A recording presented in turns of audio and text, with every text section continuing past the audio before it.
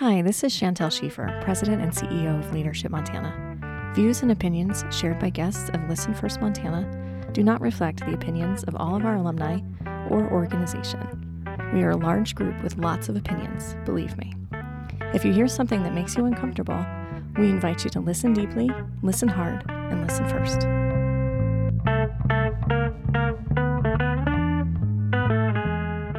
Welcome to Listen First Montana, a podcast of Leadership Montana. I'm Eric Halverson. Today we're in Missoula, in the offices of the Washington Companies, and I'm joined by an expert in technology and organizational change management. Chris Warden not only serves as the Vice President of Technology for the Washington Companies, where he's worked for 17 years, but he also currently serves as the Chair of the Leadership Montana Board of Governors. Chris manages a large team and says his job boils down to making complex things simple. His colleagues know him as a tech guy, but in reality, he works well beyond technology solutions. In fact, he says he spends 100% of his time simply helping organizations change. Despite that title, Vice President of Technology, Chris is adamant that when it comes to that essential organizational trifecta of people, processes, and tools, technology of course being a tool, tools come last, not first. Moreover, Chris will be the first person to tell you that despite the many wonders of technology, it does not create deep enough connections that really matter and generate team success. He's a graduate of the 2006 Leadership Montana Flagship Program and of the 2020 Master's Class. He's a husband and a father of two teenagers who aren't all that impressed with his technological savvy. Chris Warden, thanks for coming on the podcast. I'm glad you brought my kids up. They aren't impressed at all. They probably won't be impressed with this podcast either, but I hope at some point we get to talk about them. So Chris, you are an organizational change manager. And for many listeners on this podcast, I'm sure they've managed plenty of change over the last 14 months. As of you, I'm curious how you're holding up. Yeah, I would say I'm holding up pretty well. But it's always easy when you're coming out the other side of something. There have been moments, Eric. There's been moments. Yeah. Probably the most challenging time of my life when it has just come to being that support person, that advisor, that team member, that partner for people that are kind of navigating change. But in a way, it's also been exhilarating because as a technology person, I mean, you call me an organizational change manager, and I wouldn't say that's my primary title, but I would say it is what I do every day. So, my primary title is I'm the Vice President of Technology. But usually when people are talking about using technology, they're trying to improve something. They're trying to change something. And that's change. And as you mentioned earlier, we talked kind of before we did this interview about how do you figure out what's going right in an organization, and that kind of people, process, and tools, three things that need to be aligned and working really well. More and more as technology has changed, it's not the tools that are broken, or it's not where you need to focus, or the opportunity for improvement is with processes and people. And so if you're going to work with processes and people, sometimes you need to step away from the technology and work with people. Right. And you said that you can go into sort of a Washington company or whomever you're working with and talk about a problem and start sort of categorizing things into those three boxes of people, processes, and tools. And normally the suspicion on the other end is that the issue lies in that tools box, but you're finding it to be in the other two, right? So can you talk about how you sort of break that news and work through that identification and solution building process? Yeah, I'd be happy to. I would say it maybe 5, 6, 7 years ago, people would actually see technology as the problem when it was something else. I actually don't think that's the case anymore. I think there's kind of been an awakening, at least there has been in our business, a real change that probably it shows the maturity level of just not only our leaders, but our employees on using technology. That, well, we know it provides a real competitive platform to do things better. If we don't know why we're using it and how we're going to use it and how we're going to work together to use it, technology can't deliver the benefits that you were intending. And so when problems show up in the technology area, it's usually because the benefits aren't there. And people go, wow, we made this big investment, but the benefits aren't there. Let's talk to Chris, or let's talk to other managers involved. And sometimes it's easy to say it's the technology, but usually it's not. And so I use a kind of a 6-box framework. You mentioned in my introduction that part of my job is to keep things simple, and my frameworks get usually no bigger than 4 boxes. So this is the most complex one. It's 6. There's 3 boxes that I call above the line, and there's 3 boxes that I call below the line. And the below the line boxes are the ones that you just mentioned: people, process, and tools. Those are things to implement change that you need to have in the right order. So people are having the right people that have an idea of what you're trying to accomplish. They certainly have to be aligned in what's trying to accomplish.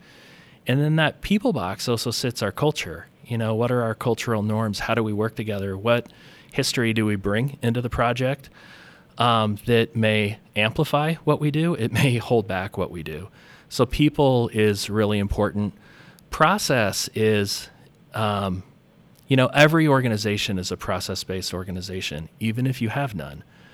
It could just be an organization where you have a lot of processes. Maybe everybody's doing something different, but every person has a process. I mean, we all get out of bed in the morning and get to work or get to wherever we're going, and we have a routine. And, human beings form routines. So businesses form routines, and it's just whether we form them together, and it's whether we form ones that are, the most efficient. So process is really important. So those are 2 things that you really need to look at before you look at tools. But there's this other level, the above the line boxes, that sometimes are even the most important. And for me, they start with mission, that's the first box, strategy, that's the second box, and objectives, that's the third box.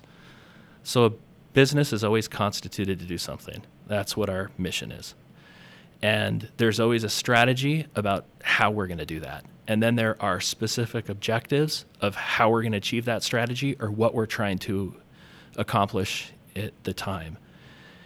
And it's amazing when you're down working in technology that if a business doesn't have a really good strategy, or they don't have a way to take those objectives that come out of your strategy and pull them down across the organization, you can have all sorts of technology projects going on that not only have nothing to do with the strategy and objectives, they might actually compete with it. They could be working against it.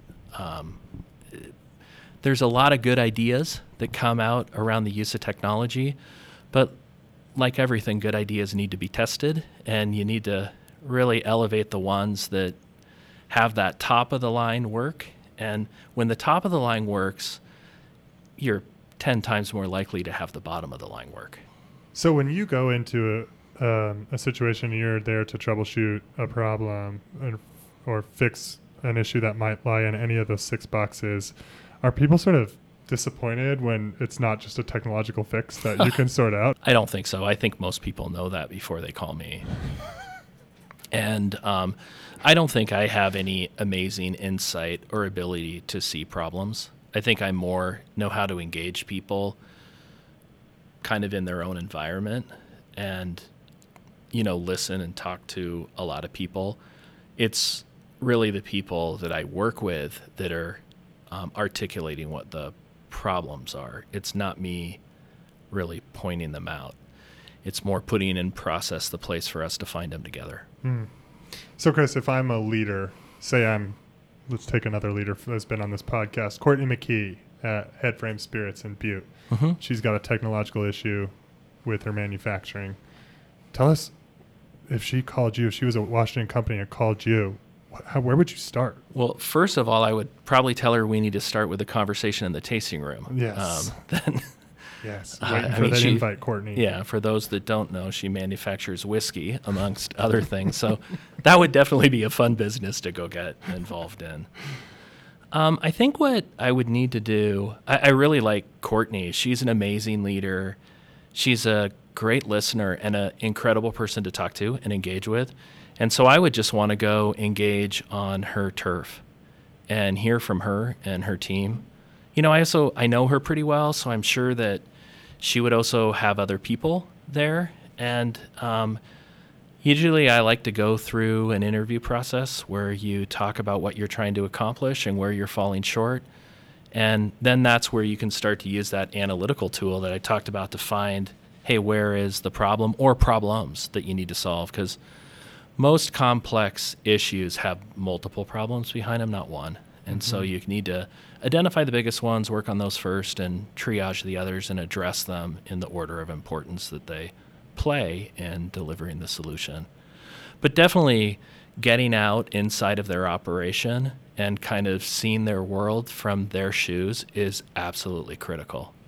And something you told me prior to the podcast that I found really interesting is that a huge component of your work is to look into the future and predict the business's needs and get out in front of that. So I wonder if you can talk about that a little bit. Yeah. Predict is a heavy word. I've seen lots of fads come and go in technology, but I've also seen a lot of sustainable trends come through the door that you do need to pay attention to what those things are, and you have to learn how to identify them. And quite frankly, it's really hard sometimes to identify what is a fad and what is a trend. But if you do it long enough, you start to get a better sense for that. And then you can, probably the biggest way that we help people, Eric, is that we answer questions 2 years before they ask them. And so I'll give just kind of COVID an example. I'm going to try to use COVID as few times in this interview as possible because we're all kind of over it, right?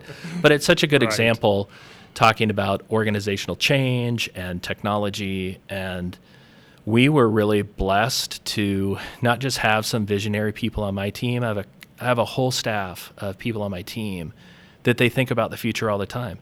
And they think about how is technology going to change our businesses. And they're like me. Their tenure here is pretty long. We also have new people that bring in new blood and new vision.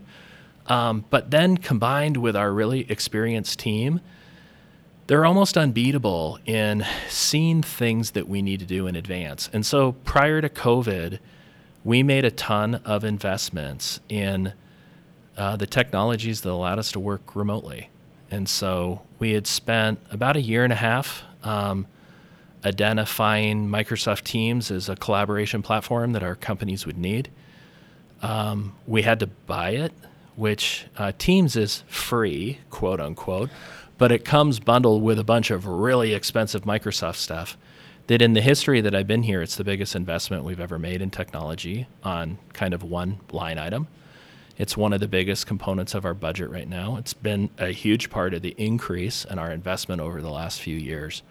But because of that, we're basically able to turn on that technology in less than a month for users across all of our businesses. And so many people at the time were saying, how did you guys do that so fast?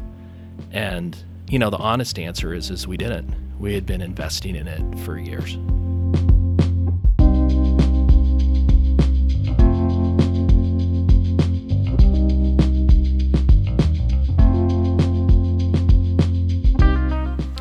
I want to talk about the evolution of sort of Microsoft Teams and Zoom, and because you've talked about those tools as being put under the stress test of COVID, right? COVID was a widespread experiment in the effectiveness of those tools, and you think the experiment showed that they're not that great, or that they have deficiencies, right? So can you talk about that? Yeah, I think it proved out both, that they're incredible and completely insufficient at the same time. Earlier when I was talking about social media, I don't really go there to form relationships.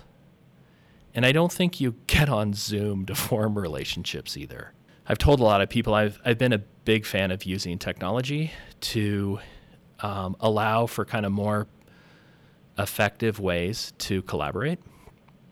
And there's no question that I think people can be productive with remote work when it's used right and with other things. But I actually come out of COVID less an advocate of remote work than I went in. And it's just kind of knowing, where did we fray? And there's a lot of courageous conversations to have. And I think one of them right now is not just how employers can look at this new model to provide, not only benefits, but more productive working environments for employees, because their productivity is our productivity, right? So we want that. But employees also, they got to know, if they went through what I went through, they knew not all of it was productive. Not everything worked as good as practices that we had, either working face by face, side by side, or in the office, however you want to say it. And I kind of feel like now maybe more the courageous conversation people need to have is to not just throw the baby out with the bathwater and say there's this revolution afoot and we all need to work from home.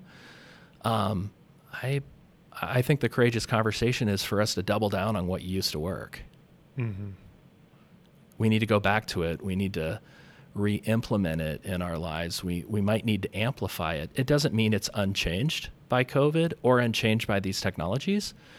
But I think that's the other thing when you're a technology person. We were talking about helping identify trends and fads.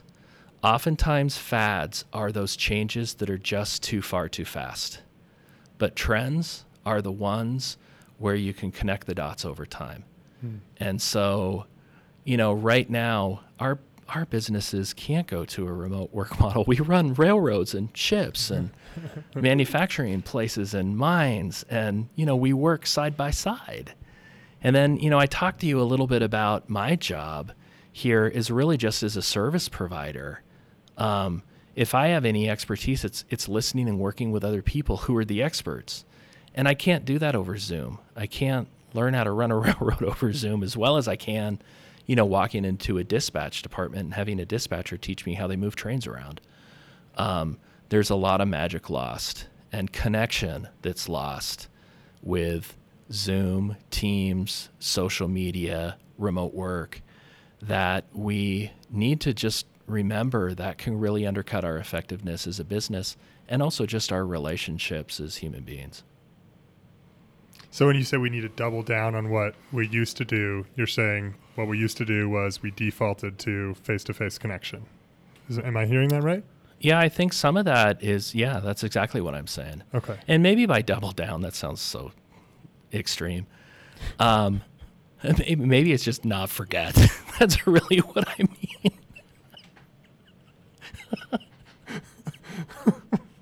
Let's just not forget that you and I talking here, having this conversation, can be so much deeper and I think beneficial not only to us, but maybe everybody listening. Imagine if we were doing it over Zoom. You and I and the whole audience would probably be asleep by now. Some of them might be anyways, but... There's a common theme here, right? Which is just connection generally. And I'm curious, if we circle back to that 6-box framework and we talk about mission, strategy, objectives above the line. Mm-hmm. How does togetherness and connection within a team, how do we quantify that? How do we think of that as an objective? One of the things that in a business, I'm just going to talk about connection, like measuring connection in a business. I think it really all boils down to it all shows up in performance. And so if our teams are really working well and collaborating well and feeling connected and in line with the business, our safety should improve. Our company performance should improve. All of those should improve along with employee morale. But if you got just some things improving without employee morale, you're probably not doing it the best way. And if you just have employee morale improving, but everything else going in the other direction, you're for sure not doing it the right way. And I'm all for high employee morale, but we also have to remember, work is not named play for a reason. It's work. Sure. So I guess at a high level, you could quantify teamwork and connection not just in the mood and spirit and collaboration of the team, but in the results they could produce as a team with it. Okay, Chris, so grumpy manager above you says, yeah, well, we increased our productivity across the board and employee morale went up. And why should I believe you that that's traceable or attributable to stronger cohesiveness and connectivity across our team? Yeah. I think I'm really fortunate to not have that grumpy layer above me here. I actually have an incredibly supportive layers above and below me for topics like this. I would tell you, I think that is something that would rarely ever come up, because if you're producing results, people aren't really going to get under the hood and ask, why are you producing the result this way? I think they're going to be pretty happy with the result. Interesting. And so that's just my first response. And then second, I think there's a pretty strong maturity, not just in the leaders we have at the Washington companies, but in every business, that employee morale and employee engagement does matter. And it matters right along with results. I mean, I used to do this interview question that I don't do anymore because I don't think it's fair. And I don't really always know the answer to it. But I used to ask this question: what matters more, results or relationships? What matters more, like people or results? Can I try answering? Yeah. What's your answer? Trick question. Both. One begets the other, right? Or rather, people are a prerequisite for results. Absolutely. Okay. I think that's part of it. And then over the years, as I just heard, I kind of asked the question sometimes because I wasn't so sure myself. And then you can hear like this broad range of responses. And people can educate you, you know, cherry pick the one through what they share. And in one interview, somebody said one of the smartest things once is they said, it really matters on the situation. And I said, oh, say more. And they said, well, if you're in a spot where the team really isn't performing or the company's really not performing and it's a do or die situation, you might not have the comfort to put people first. You might need, as a leader of a team, you might need to go chalk some points on the scoreboard and then, you know, i.e. deliver results so that you can get the flexibility to take care of the people the way that you want. Mm-hmm. It's not an open license to abuse people, right? Not saying that. And I don't think they were saying that. They were just saying, and then they gave an example of, I've actually been in one of those situations where we were doing a turnaround and it was really tough. And it was one of the harder times I had to lead because I had to keep reminding people that what I would normally say yes to for you or in this situation is different than what I'm doing now because of the urgency for us to deliver the results. But I will use the goodwill, you know, and the flexibility of that I'll get from our team delivering the results to make those improvements going forward. And it was really kind of a fascinating story that they told about how they were able to not only turn a situation to better results, but then be able to use it to better the team. I thought it was a fantastic answer. And to be honest with you, I've been in those same situations myself where I have to go ask the team for stuff I wouldn't normally ask them for because of the situation we're in. At the end of the day, though, if you're not creating, I think, a environment where people are respected and engaged and listened to and supported, you're not going to ever put any points on the board.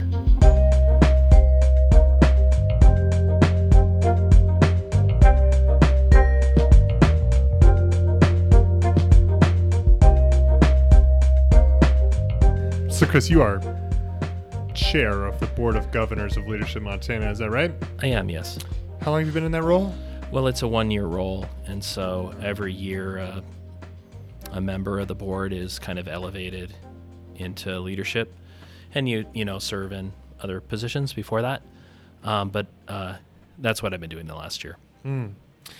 So just in this podcast conversation, you've been using language like put people first. You said listen first. You've deflected credit away from yourself and always to the team, to the collective.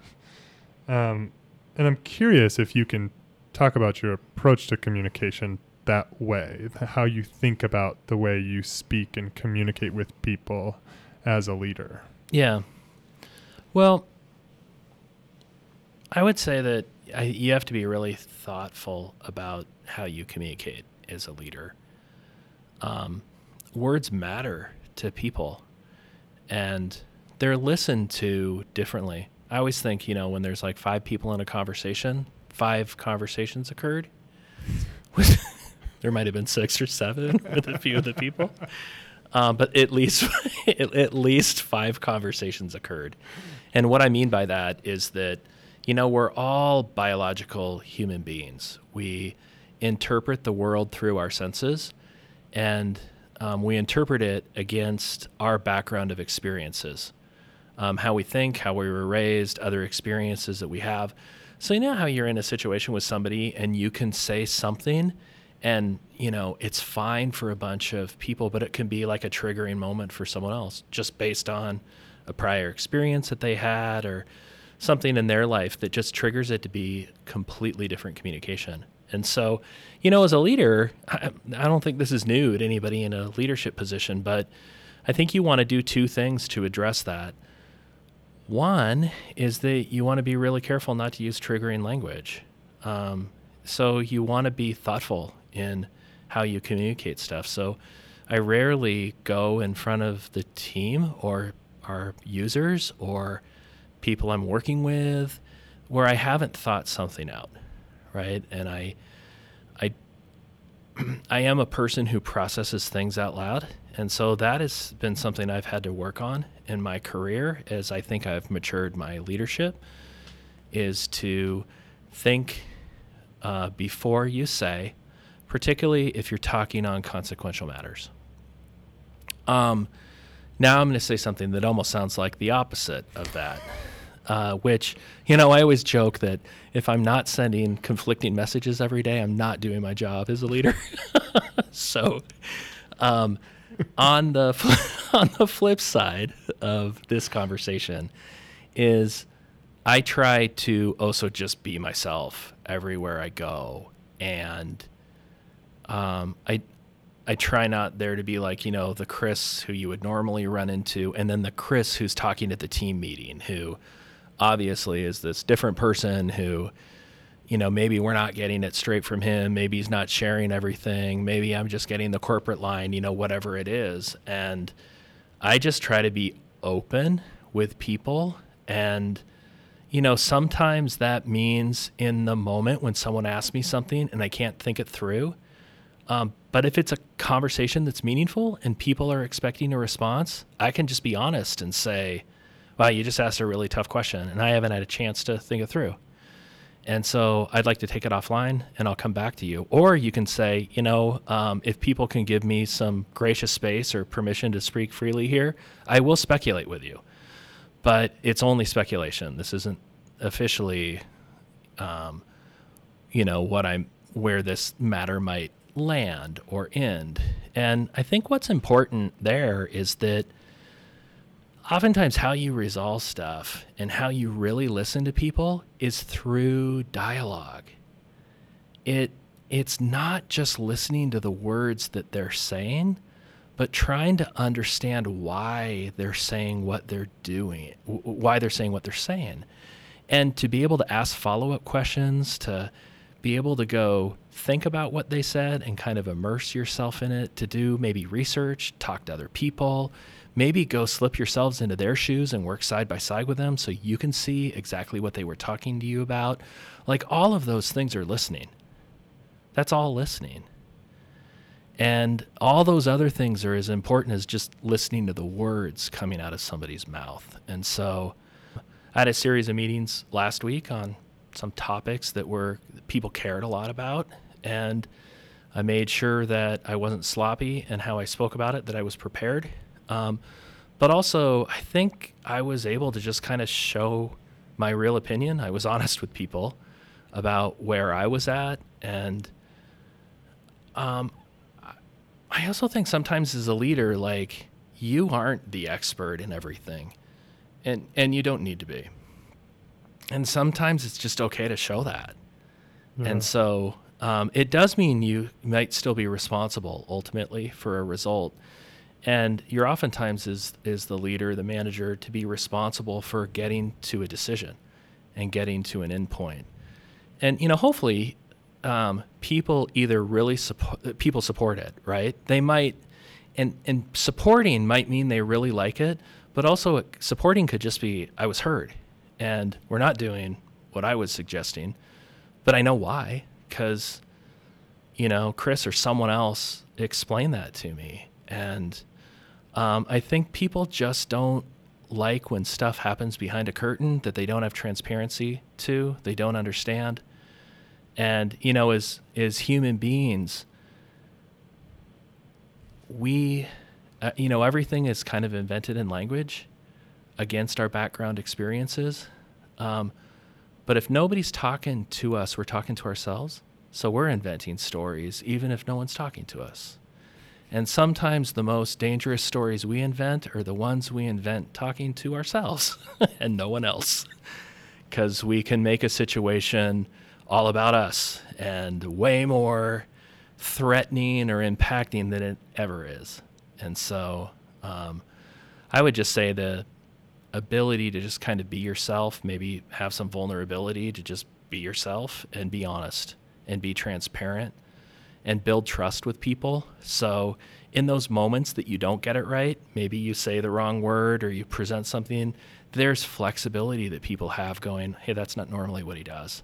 Mm-hmm. I have more trust in him and the business and in the team. And there's like that gracious space that we talk about in Leadership Montana that, I think gracious space are not only those 4 elements that we talk about in building gracious space, but it's also knowing that none of us can actually do all of those 4 things perfectly all of the time. And, it's not like we're all passing the gracious space quiz every day, and we just have some room for each other to fail. And that's also where we can help each other out. So, the stories we make up in our head usually is when we don't understand someone's intention. That's just it, right? And so we make up stories about what their intention might be, and usually it's not a pretty picture. And so words matter. What matters more, though, is intention. And we are in a world right now where words need to matter and intention needs to matter. We need to weigh things. And I think in different situations, you weigh each one slightly differently. But we are in a world right now where sometimes people are judged on their words and their intentions are true, or they had kind of good intentions going into it, but they're judged very harshly. And I feel like that can set a team back. We need to have closer relationships with each other, and we need to have room with each other. We're humans. We make mistakes, and we say dumb things.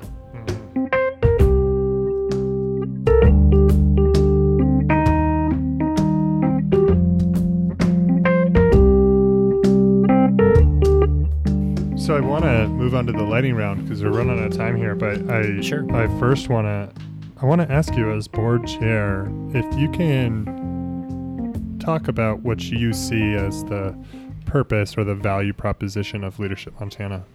Yeah. So I think Leadership Montana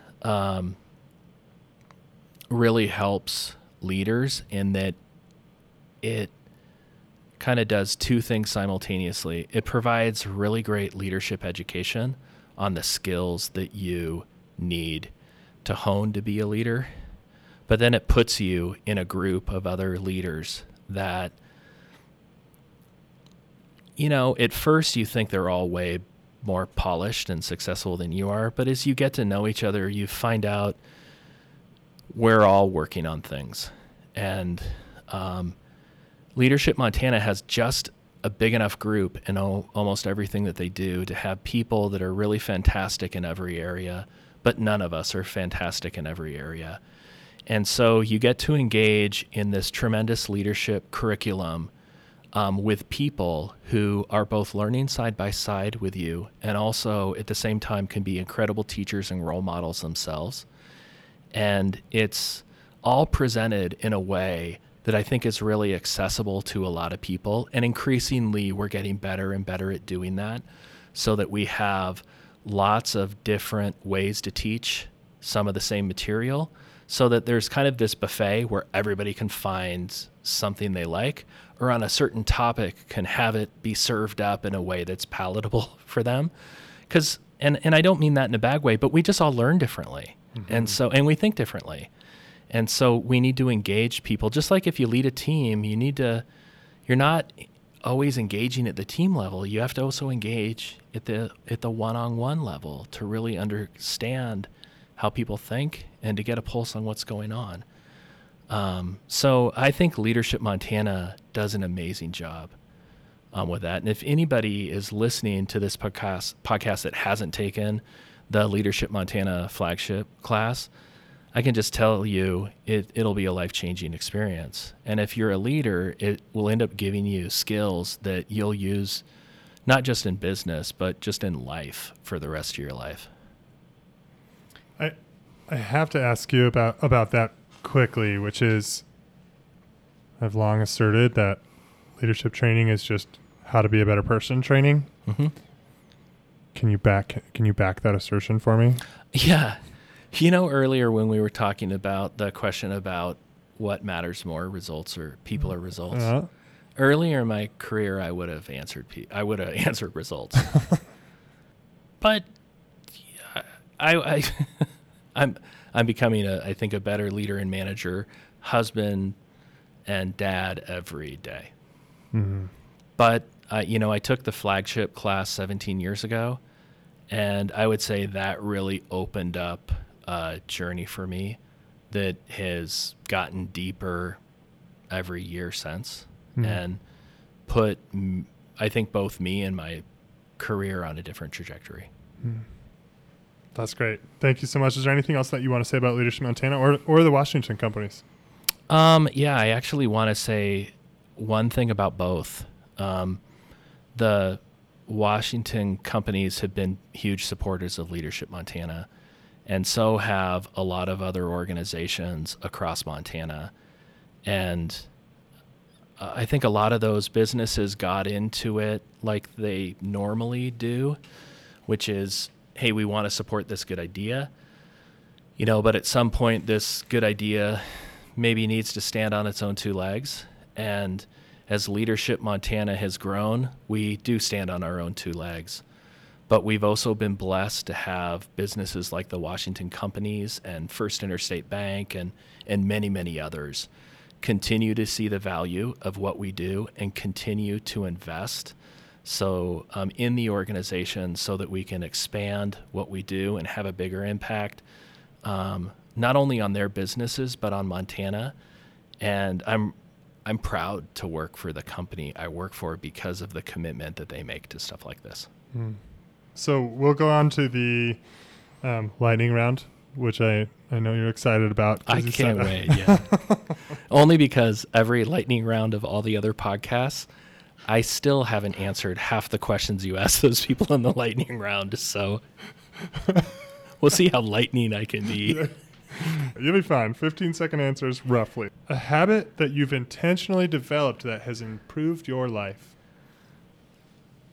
I would say taking time to learn. So setting aside time in my day every day to go read something about something new that I'm curious about. I do that for more than 15 minutes. I do a lot of that every day.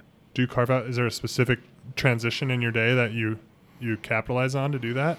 I think there's kind of these nests of time that I have throughout my day, and some days I have and some days I don't. But early morning, I'm getting older and I wake up in the middle of the night, and I remember talking to my doctor. I go, is something wrong with me? And he goes, no, you're just getting older. And I said, what do you do? And he said, you should go read something. And so sometimes I'll wake up at 3 a.m. and I'll go read for an hour. And there's some clarity about 3 a.m. reading that is really pretty incredible. There's no distractions. there's no email to get distracted by, unless I didn't clear it before I went to bed. There's no one in my house that needs something, and it's quiet. And so I would say I have a bunch of those places. I just make sure every day I take advantage of one of them. How about the most important thing that you can teach your kids? Oh, yeah, this is a tough one. You've asked other people this one. I think it's kind of two things. And again, it sounds like they compete with each other. But one is I have two boys that are both kind of early teens. And I'm really proud that both of them are kind of coming into their own self. And so we're not leaving too heavy of a stamp on them in terms of the opinions they choose to have. And so I like that. I like it that they're thinking individual thoughts and coming to their own conclusions about the world, because I truly believe as a parent, you just got like 3 jobs. Keep them safe, keep them healthy, and turn them into functioning adults. And by far, the last one's the hardest and probably the one we all fail at. And so I think that's really important. But then the flip side, and I've grown into this more the older I've gotten and the older my kids have gotten, is I need to do more with them than just give them the ability to think on their own. I feel like as a parent, I do need to teach them what I know to the extent that I can and the extent that it makes sense. And whether that's, the morals and values as I see them, I really try to stay away from politics with my kids, but I very much talk to them about what I think is right and wrong and how I think adults should react in different situations. And, we maybe start doing that when kids are really young, by going, okay, now, Finley and Ash, make sure you say thank you to the lady at church who gives you the cookie. And they don't, and they don't, and they don't, and they don't, and they don't, and they don't. And then every once in a while they do, and you think you're the best parent in the world, and then 10 times in a row they don't again, and you realize you're a failure. But then they start to get into their teens, and now they're doing this. And I'm so proud of them, because I was watching my son Ash the other day, just how he was interacting with these other adults. And it was amazing to see like the young, respectful gentleman that I've always wanted my kids to be. He was in full force. And I see that with my older son, Finley, all the time. And I love that. So, Chris, if you could spend one full day doing anything, what would it be? Could I go back in time? Yeah, why not? Let's go there. I would want to go spend time, I think either more time with my dad or my grandparents and ask them this really long list of questions that I have. I like that. Something you care about deeply that we haven't talked about on this podcast? I would say I haven't mentioned my wife at all. She's probably the thing in the world I care about the most. And she's done some really, you could do a podcast with her. You should do a podcast with her at some point, because I have a huge respect for people that start their own businesses and start them from scratch. And she has done that in the last couple years and built like an amazingly successful business and made it look like easy and gracious the whole way along. And she's done it just being the amazing, beautiful self that she is. And it's breathtaking. It's amazing. I'm going to keep that answer in the final cut so that you can get some kudos at home. I can get some kudos. Yeah. After some conversations we had last night, I think I need all the kudos I can get. Can we send it to her today? Let me call her 1 second. Okay, you're going on a big road trip. What is your favorite snack of choice that you might not actually want to admit? Oh my gosh, I love nibs, but that's not What super are nibs? They're like the Twizzler licorice, Oh, nice. and I love those things. It really is the preferred of the Twizzler vehicles, I would say. The It pull is. and peel is not my jam. Yeah, you can end up eating like 50 sticks of licorice in just 3 minutes with those things, which The thing is I love them, and then I always regret eating them. Yeah, right? But then, like 30 miles later, I'll buy another bag. Welcome to my life. That is me in a nutshell. What is the most important characteristic you're looking for in a prospective leader at your business? Oh, geez, that's a really great question. I would say one is confidence. Like confidence in themselves. Wow. And confidence to lead. Leading's hard. And sometimes to lead, you need to step out, kind of not knowing what the results are going to be. And I need more confidence some days, to be honest with you. It might not appear it. But I would say that is one of the number one things that I look for. And confidence might not be the best word for it, but it's like that commitment to act, of course, in a caring way, in a thoughtful way, in a strategic way. But it's the commitment to do something when 95% of everyone else is not going to. And they're for sure not going to if the leader's not. So willing to set that tone and being confident enough to do it. That's really interesting. I love that. If you could snap your fingers and change one thing in Montana right now, what would it be? I don't think I'd change a thing. Really? No. I will regret that answer, and I'll think of a million things tonight. But just on the face of it, Eric, I really feel like we're blessed. I'm also an optimist. I oftentimes carry around the good things with me, not the list of regrets that I have. So it's usually on reflection that I will come up with maybe a better answer. But on the face of it, I love this state. I love the people that are here. I love everything that we're all about. Okay, how about a book recommendation, Chris? What are you reading at 3 a.m. when you can't sleep? I was joking, I think, with you as we were leading up to this that I haven't been reading a lot of books lately. I do have, I have a general book recommendation. If most people know me and work with me, I love this thing called the Project Success Method because it's like a really pragmatic way to manage change in projects inside of a business. And I've been a huge advocate of it here. And I love it so much. It kind of grows on its own. It's so pragmatic. I haven't really needed to be a cheerleader because people start using it and they really like it. And I've ended up becoming, pretty well acquainted with the author over the years just because he's impressed with the extent of the work that we're doing with kind of his method inside of our businesses. His name is Clint Padgett. And Clint just wrote a new book that he sent me a copy of the other day and said, I'd appreciate it if you read it. And it's called When Teams Triumph. And it's really taking his whole method around, how you deliver good projects and good change, but also focusing on how do you build the teams to make that more sustainable and continuously improving over time. How about a movie recommendation or TV or just whatever you veg out to? Yeah, well, my favorite movie of all time is The Shining. Oh, I just love that movie. I thought you were a really good guy until just now because I think people who are like horror movies are weirdos. I got to tell you that. That's okay. I knew eventually if we talked long enough. Okay. Chris, when you're scared, tired, or overwhelmed, where do you turn? I turn to my wife.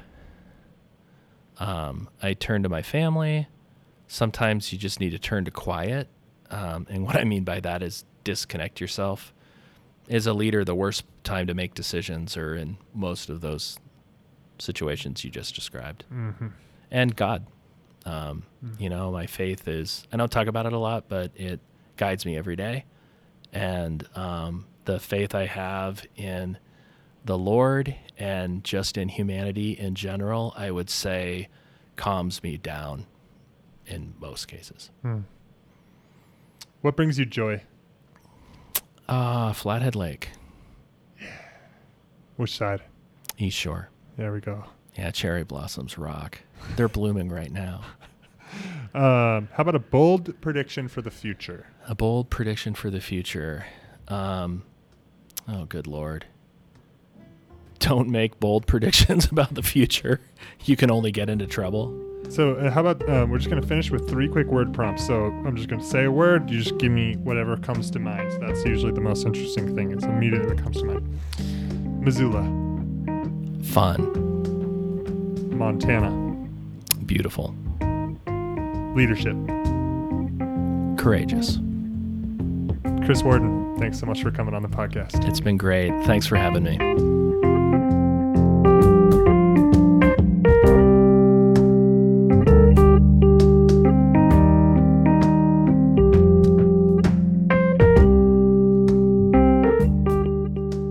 Thanks again to Chris Warden for coming on the podcast. And thanks to you for listening in. If you've enjoyed today's show and want to support Listen First Montana, please subscribe, rate, and review wherever you get your podcasts. Those small steps can really help us connect these stories to more listeners. Our intro song is a rendition of the Montana State Song by Scott Gudger, and our other music is from Blue Dot Sessions. We'll see you in 2 weeks with our next episode. Until then, thanks for listening to Listen First, Montana.